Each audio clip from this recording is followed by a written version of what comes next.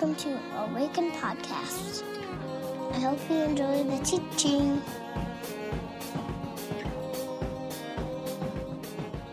Alrighty, friends, if you want to find your seats, that would be great. So if you are new to Awaken, every year we have done what we call the Advent Art Series. And so during Advent, the 4 Sundays of Advent and Christmas Eve, we invite artists and writers at Awaken to create and to write around the themes of Advent, around anticipation and hope and desire. And so I want to invite my good friends Stephanie and Brianna. They're going to come and share about the pieces that they have created. So if you would please welcome them.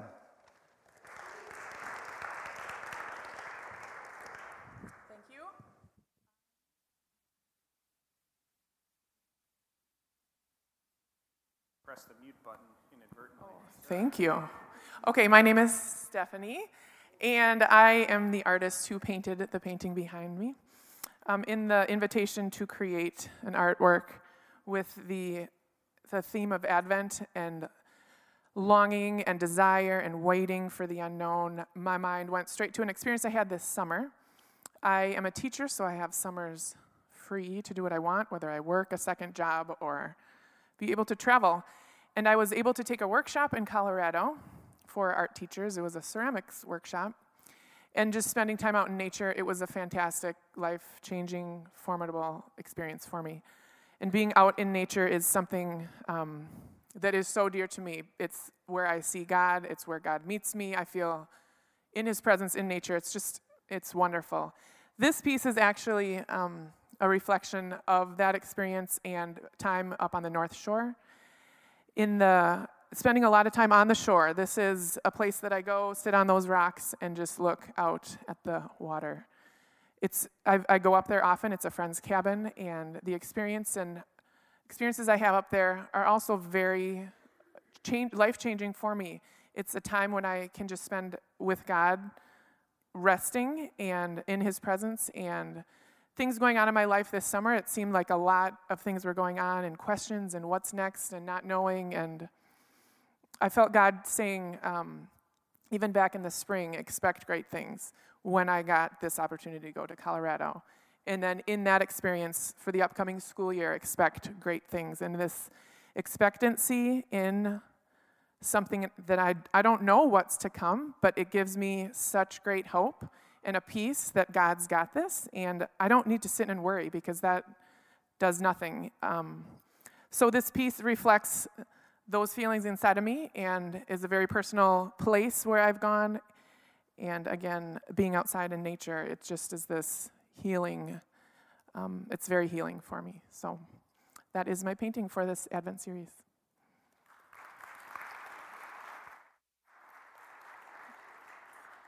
Hi, I'm Brianna, and the poem I'm going to be reading for you today is called Descending Theology, The Shepherds, and the title is sort of inspired by a series of poems by Mary Karr. She also starts her poems with the words Descending Theology, and she focuses on the incarnation of Jesus and sort of the idea of his humanity, and so she wonders about what he was thinking and feeling, or might have been thinking and feeling. And this year, while I was thinking about Advent, I found myself wondering what some of the other characters might have been thinking or feeling. And as I was reading through their stories, I was really struck by how many of them had times of when they were waiting and when God must have seemed distant or silent. And feelings like that can be really lonely and isolating. So I found it sort of oddly comforting to look back at all of these other people who had also had times when maybe they couldn't see God at work or where it seemed like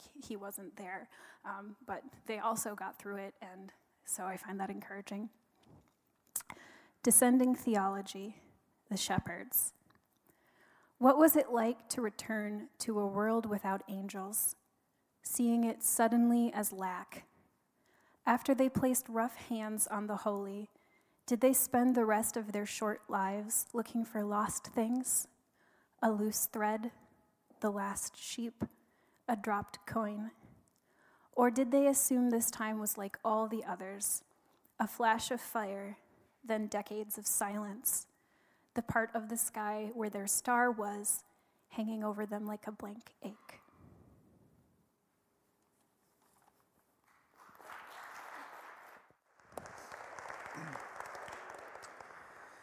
Thank you very much, ladies. If you haven't had a chance in the back in the gallery, the rest of the Advent artists' work is back there along with the writing, so I'd encourage you to check those out.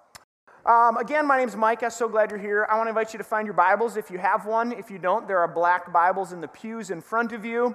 Little note, we got some new chairs, friends. We got some new chairs, and I just want to say this out loud. I say it's a little ironic where we found these chairs or who sold them to us. It's such a steal of a deal based on some of my aspirations as a pastor vocationally and kind of where I see myself. But these chairs came from River Valley, the church down south. They've got like lots of these chairs, and they sold them to us for $5 a chair. These are like $100 chairs. So thank you to River Valley. Thank you to River Valley. If you need to take a nap, these are really, really, I've heard they're great for that kind of thing. So thank you for those. These are, well, we'll see. We'll see. Some people have asked me, like, are the tables gone? I'm like, well, just for the Christmas season, we need a few more seats in here, so we'll don't everybody freak out yet. We'll figure that out, okay? You can send your complaints to the board chair. His name's Andy Lehner. Andy@awakencommunity.com. All right, gang. So I'm a pastor. I used to be a youth pastor. Before I was a youth pastor, most youth pastors make their way to student ministry vicariously or through camp counselors, right? 9 out of 10 youth pastors had some kind of stay as a camp counselor. And I was, of course, in that category as well. So I want you to imagine this scenario with me, if you can. Adam, Brad, and Charlie are camp counselors at a little camp in Colorado called I'd Rahaji. Those are the first 2 letters of each of the words, I'd rather have Jesus. Of course. Youth pastors, right? Acronyms. I'd rather have Jesus, I'd Rahaji. So these 3 knuckleheads they're camp counselors. They had a great summer at camp. Lots of things happened. Friday night at camp, it's always a big deal. The cross, putting things on the cross. I mean, everything you'd imagine camp to be, okay? Well, the next summer, they're trying to decide whether or not to go back to camp, and Andy and Brad they're all in, but Charlie, he's not sure, he's got some other things he's working on, potential things, this, that, or the other. Lots of hemming and hawing, and after a long, long process of discernment, he decides not to go back to camp. And Andy and Brad are having this conversation about their friend Charlie, and Brad says, dude, where's Charlie? Is he coming back? And Andy's like, oh, you didn't hear? Charlie had to make some really tough decisions, and he just decided that at the end of the day, he really felt like he needed to go this direction, which means he's not coming back to camp this year. And Brad says, geez, I hope he made the right decision, because he might miss God if he did, or if he didn't. It's like, whoa, man, might miss God. I've missed a lot of things in my day. I've missed tea times, I've missed hockey practices, I've missed appointments, I've missed many of you at coffee shops where I was supposed to be and you were there. I can testify, many people would say. I've missed a lot of things in my day, but to miss God, I mean, that would be a huge deal, right? And ironically, in Scripture, we find that there are lots of people in the Bible who seem to miss out on what God is up to in this story. And it's like right underneath their noses, but they miss it. And the cast of characters who do see it, right? Mary, Joseph, the shepherds, the angels, unlikely characters. The angels got a little bit of advanced warning, but the rest of them, I mean, unlikely characters to see it for what it is. What would it be like? I mean, can you imagine missing Christmas in our day and age? You'd have to be an idiot to miss Christmas. You'd have to be like living in a hole on the backside of Nebraska to miss Christmas. But I think that it's possible for you to maybe miss what God's up to in the midst of Christmas. I think that's possible. So what I want to talk about this morning is the end of this series, the Advent Conspiracy. We've talked about spending less so that we could give more, so we could love all and worship fully. What does it mean to worship fully in the midst of this season? My hope and prayer for us as we wrap this series up is that in some way, shape, and form, we would be able to enter into and receive what God might have for us in this season. And I want to look at a story that really never gets old. It's about a person who many people revere and honor, rightly so, this woman named Mary. So if you have your Bibles, I would invite you to turn to Luke chapter 1. I'll invite you to stand as we read God's word, and we're going to start in verse 35. We'll skip a section, and then we'll head down to what's known as Mary's song. So verse 35 reads this way. The angel answered, "The Holy Spirit will come on you, and the power of the Most High will overshadow you. So the Holy One to be born will be called the Son of God. Even Elizabeth, your relative, is going to have a child in her old age. And she, who was said to be unable to conceive, is in her 6th month, for no word from God will ever fail. I am the Lord's servant," Mary answered. "May your word to me be fulfilled." One translation says, "May it be unto me just as you say." Verse 46, and Mary said, "My soul glorifies the Lord, and my spirit rejoices in God my Savior, for he has been mindful of the humble state of his servant. From now on, all generations will call me blessed. For the Mighty One has done great things for me. Holy is his name. His mercy extends to those who fear him from generation to generation. He has performed mighty deeds with his arm. He has scattered those who are proud in their inmost thoughts. He has brought down rulers from their thrones, but has lifted up the humble.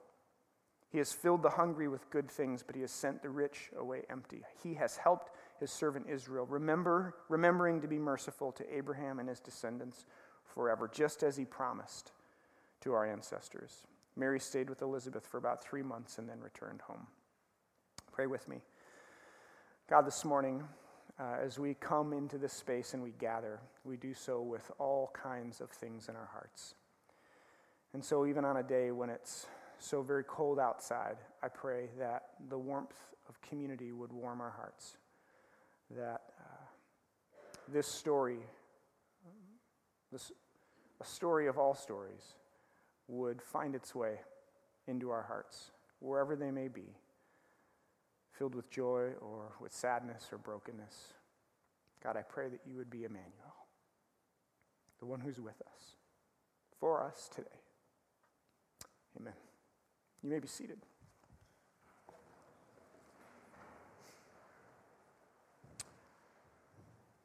Mary is such a fascinating character.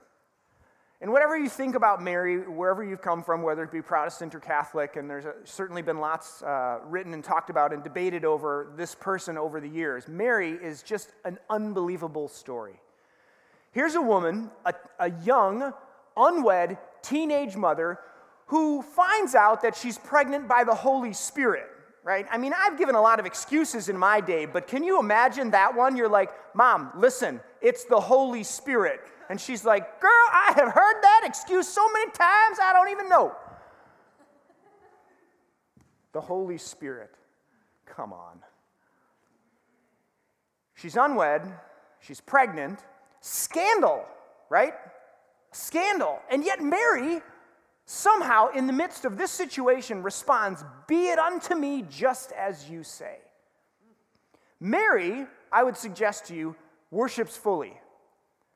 To worship, I would say, this is my own paraphrase of the word worship technically, according to dictionary.com, to honor or reverence as a divine being or supernatural power, to regard with great or extravagant respect, honor, or devotion. I would say to worship something is to ascribe ultimate worth to it. Mary responds, "My soul magnifies, my soul glorifies the Lord." In the midst of this circumstance, somehow she figures out a way to engage in this story and worship fully. And I want to ask the question, what does she know that allows her to worship fully? What does she have access to, or what can we learn for those of us who come here this morning who aren't all put together? Hi, my name's Micah, and I'm not put together. I think that's probably all of us. So what can we learn from Mary? I think that there are some hints in this song that Luke records in his gospel about how Mary is able to access and enter into this story amidst her situation. So first and foremost, I would say that Mary, look at verse 47.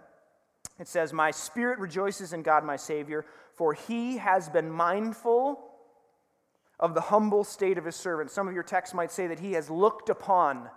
I want to suggest that Mary knows deep in her bones that the God of the universe sees her.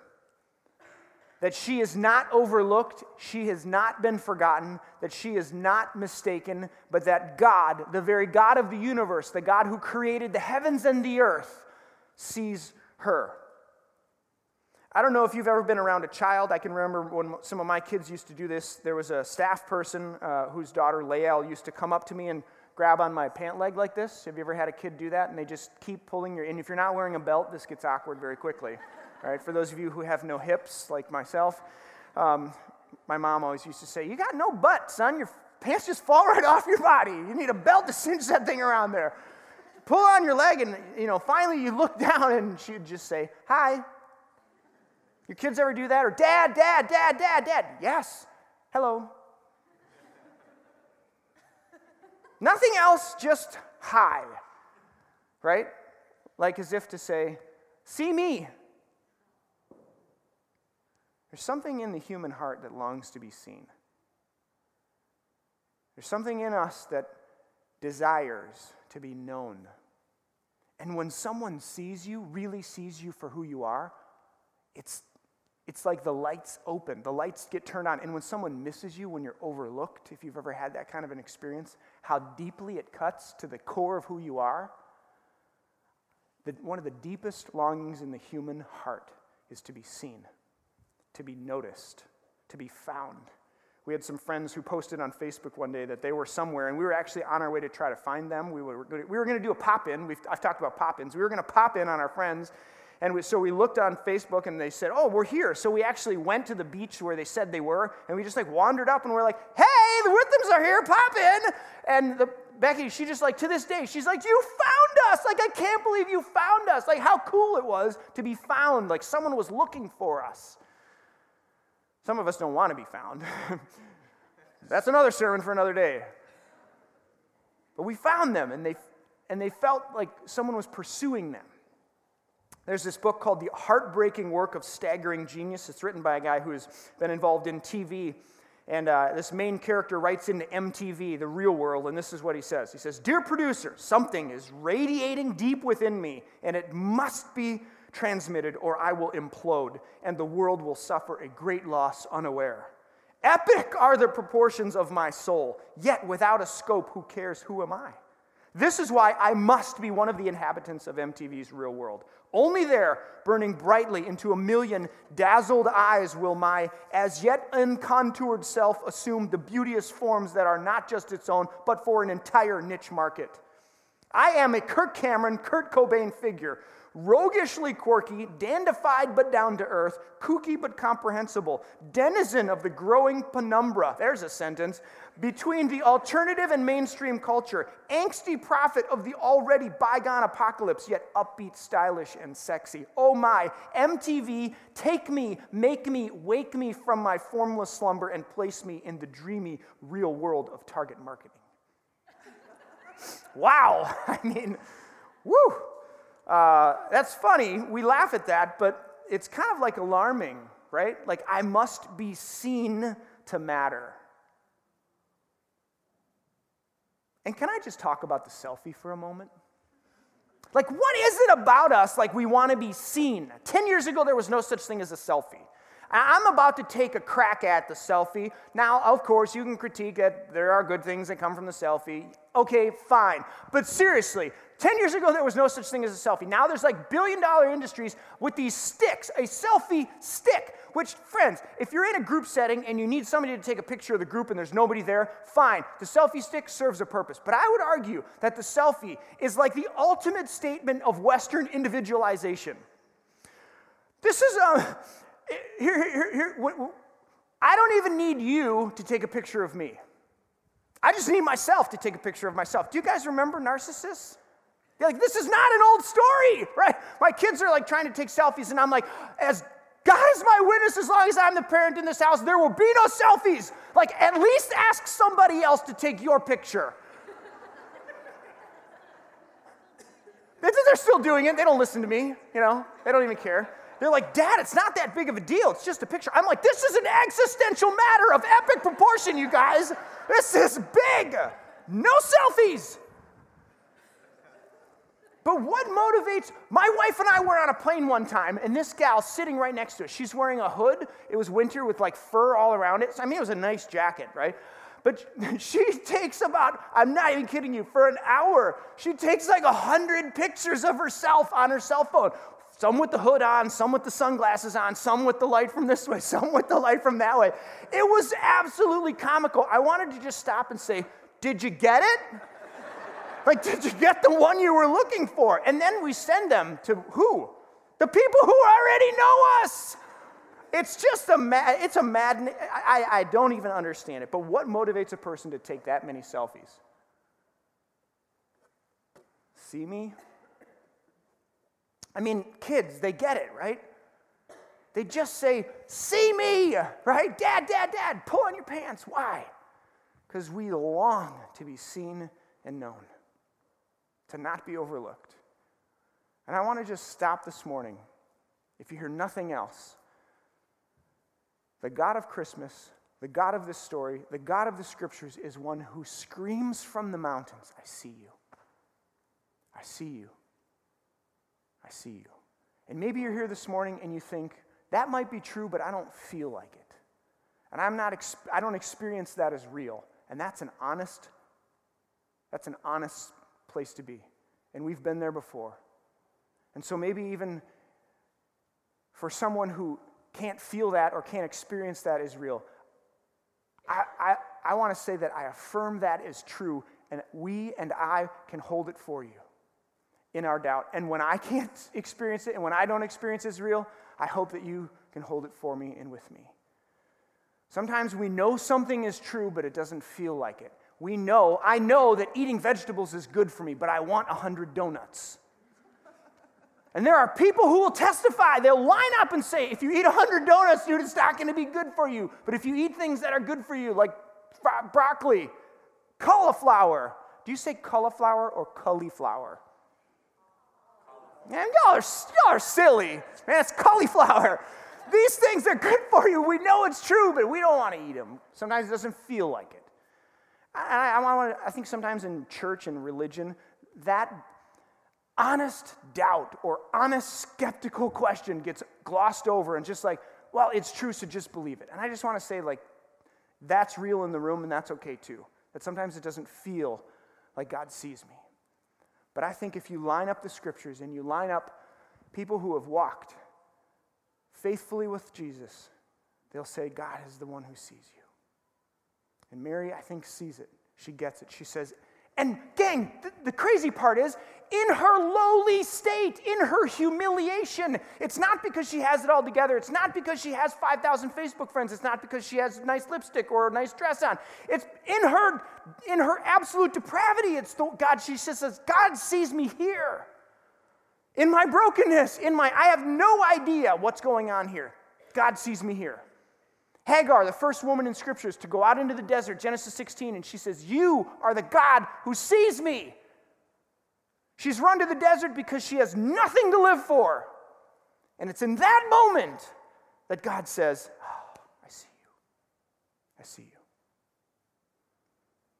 To worship fully, I think we have to get there first. Not only that, but Mary recognizes that this story is bigger than herself. Look at verse 49 and 50. For the Mighty One has done great things for me. Holy is his name. His mercy extends to those who fear him from generation to generation. Mary, somehow, as an unwed teenage girl, gets that this story is bigger than she is. That this story she's being swept up in something that's bigger than she is. Gang, I went to the Grand Canyon for the first time this last summer. I'm 39 years old. I've never been to the Grand Canyon, but now I have. Hallelujah. We took a road trip of epic proportion from Minnesota all the way to California. Last summer, the Withams went to D.C. for spring break, and we went to California in the summer. We saw the entire United States from east to west. It was amazing. So much fun. We went we did the Black Hills, then we went to the Yellowstone, then we went down to the Grand Canyon, over to California. And I had never been to the Grand Canyon. The pictures are lovely, they're beautiful, they're wonderful, but they don't even hold a candle to it. Can I get an amen to those of you who have been there? I remember standing there. I walk up to the rim of the Grand Canyon, and I stand there, and I am just floored. I am overwhelmed. And I just kept thinking, who does this? My wife and kids got so sick and tired of me like saying, you guys look around you. Turn off your cell phones. Turn off your iPads. Do you see this? It's amazing. Yes, Dad, we see it. I'm like, who does this? Who makes this? And I'm overwhelmed. Like tears coming down my face. I'm standing there with these people. I don't know who these people are. They've come from all over the world. One big sea of humanity to stand on this rim and to say, I am so small. And this world is so big. This place, this God that would do this. My, oh my, the story is bigger. I occupy a pretty important space in the cosmos, you guys. That's a joke. Wake up 11 o'clock. You occupy a really important space in the cosmos. I mean, we are just flecks in this story. And yet, God says, do you want to come out and play? Hey, do you want to be a part of a bigger story? And so if you've come here this morning, and maybe you feel like a cog in the machine, maybe you feel like you've been missed or overlooked, I want to suggest the possibility that Christmas is a story that says, it's bigger. It's bigger. And Mary gets it from generation to generation. She's an important character in this story, and yet she says, it's bigger. Everybody will know God because of this moment. To worship fully, I think you have to get to the place where you begin to realize that it's bigger than you. And it's in that moment exactly, when you start to realize this thing's bigger than you, that you begin to understand the profound grace and nature of this invite. That God says, partner with me. I think Mary also understands, which is why she can worship fully, that the mighty will fall, the lowly will be raised up, and the hungry will be fed. She says in verses 51 to 53, basically, God scatters those whose hearts are proud. God brings down the rulers from their thrones and lifts up the humble. God feeds the hungry with good things, and the rich are sent away. Merry Christmas, everybody.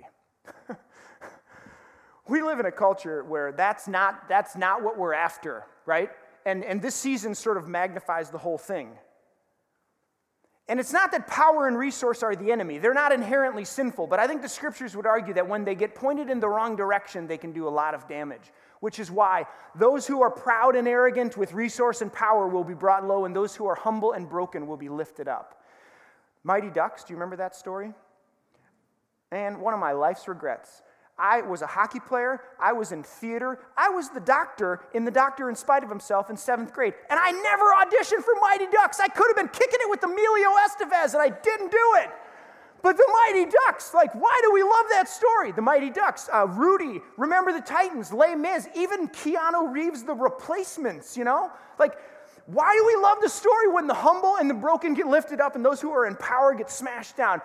Theaters erupt when Rudy gets sent out onto the field to like play one down for Notre Dame, and everyone's like, yeah, Rudy! Why? I think we recognize in those stories when the humble and the broken are lifted up that there is something true about the nature of the universe and about the nature of God's heart. And it just rings like a tuning fork in our souls, and we say, yes, that's true. Why? Because it's true of God. The humble and the proud and the arrogant and the powerful and the resource do not have the last word, friends. No, the lowly and the broken and the humble and the meek are lifted up, resurrected, like the Jesus of this story. That's the hope of Christmas. That's the hope of this. That's why Mary can say, be it unto me just as you say. So I wonder, today, as you come here, what it would mean for you to worship fully, to ascribe ultimate worth, to say yes to this story wherever you find yourself. Maybe you've come here with joy in your heart, and that's not difficult, and you say, yes, this is true, Micah. I'm in with my life. And I would invite you to consider that this is the story that's true. All the greatest stories that humanity has ever written, have you ever noticed that they sort of sound the same? And they all have similar elements, and they're all like taking cues from another story. Come on, people. This Advent, as we await the birth of this baby, which reminds us of this story that we see so clearly in Mary, that it's God who sees us and invites us into a story that's bigger than ourselves. Would you worship fully? Would you get your life involved in that story in some way, shape, or form? Even if you can't say, you know what, Micah, I say yes to Jesus today. Would you take one step? Would you consider taking one step to get your life involved in that kind of a story? Where you would say, you know what, I can do that. The divine, the one who created the heavens and the earth, recognizes that I'm here. I'll make that step of faith. I want my life to be involved in a bigger story. Let's figure out how that, let's walk it out. With your lives. Not just mentally, not just saying, yep, I believe that, Micah, but with your very lives, like your very resources, the essence of who you are and what you're about. Get it involved in this story. While I don't think it's possible for you to miss Christmas, I think you would have to be an idiot to miss Christmas in our culture. But I think you just have to be distracted or asleep to miss what God's doing. So wake up.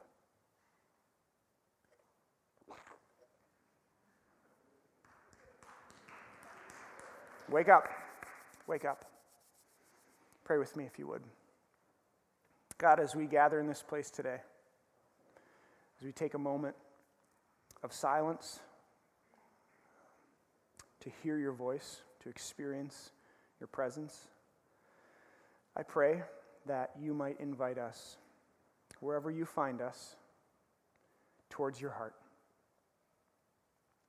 That we would experience the truth that you see us. And that wherever we're found, you are inviting us into a bigger story. That you are the God who takes things that are broken and makes beautiful things out of them. You're the God who brings beauty from ashes. So God, may it be true for us today. Holy Spirit, here we are. Speak to us.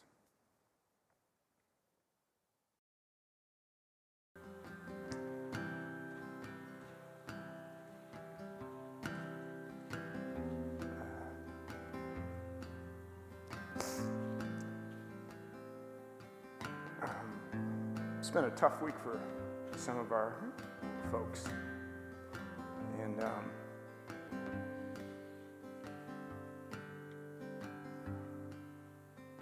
you don't understand, and there's so many questions. It's hard to sing songs like this. But I think if not now, then when? That we would pray, God,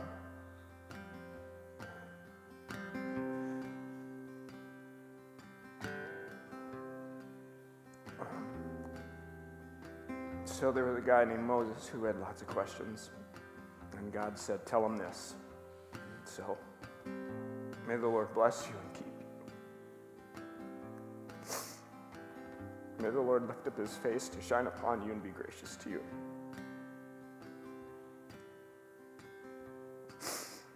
And may God lift up his countenance to you in your face. Grace and peace, my friends.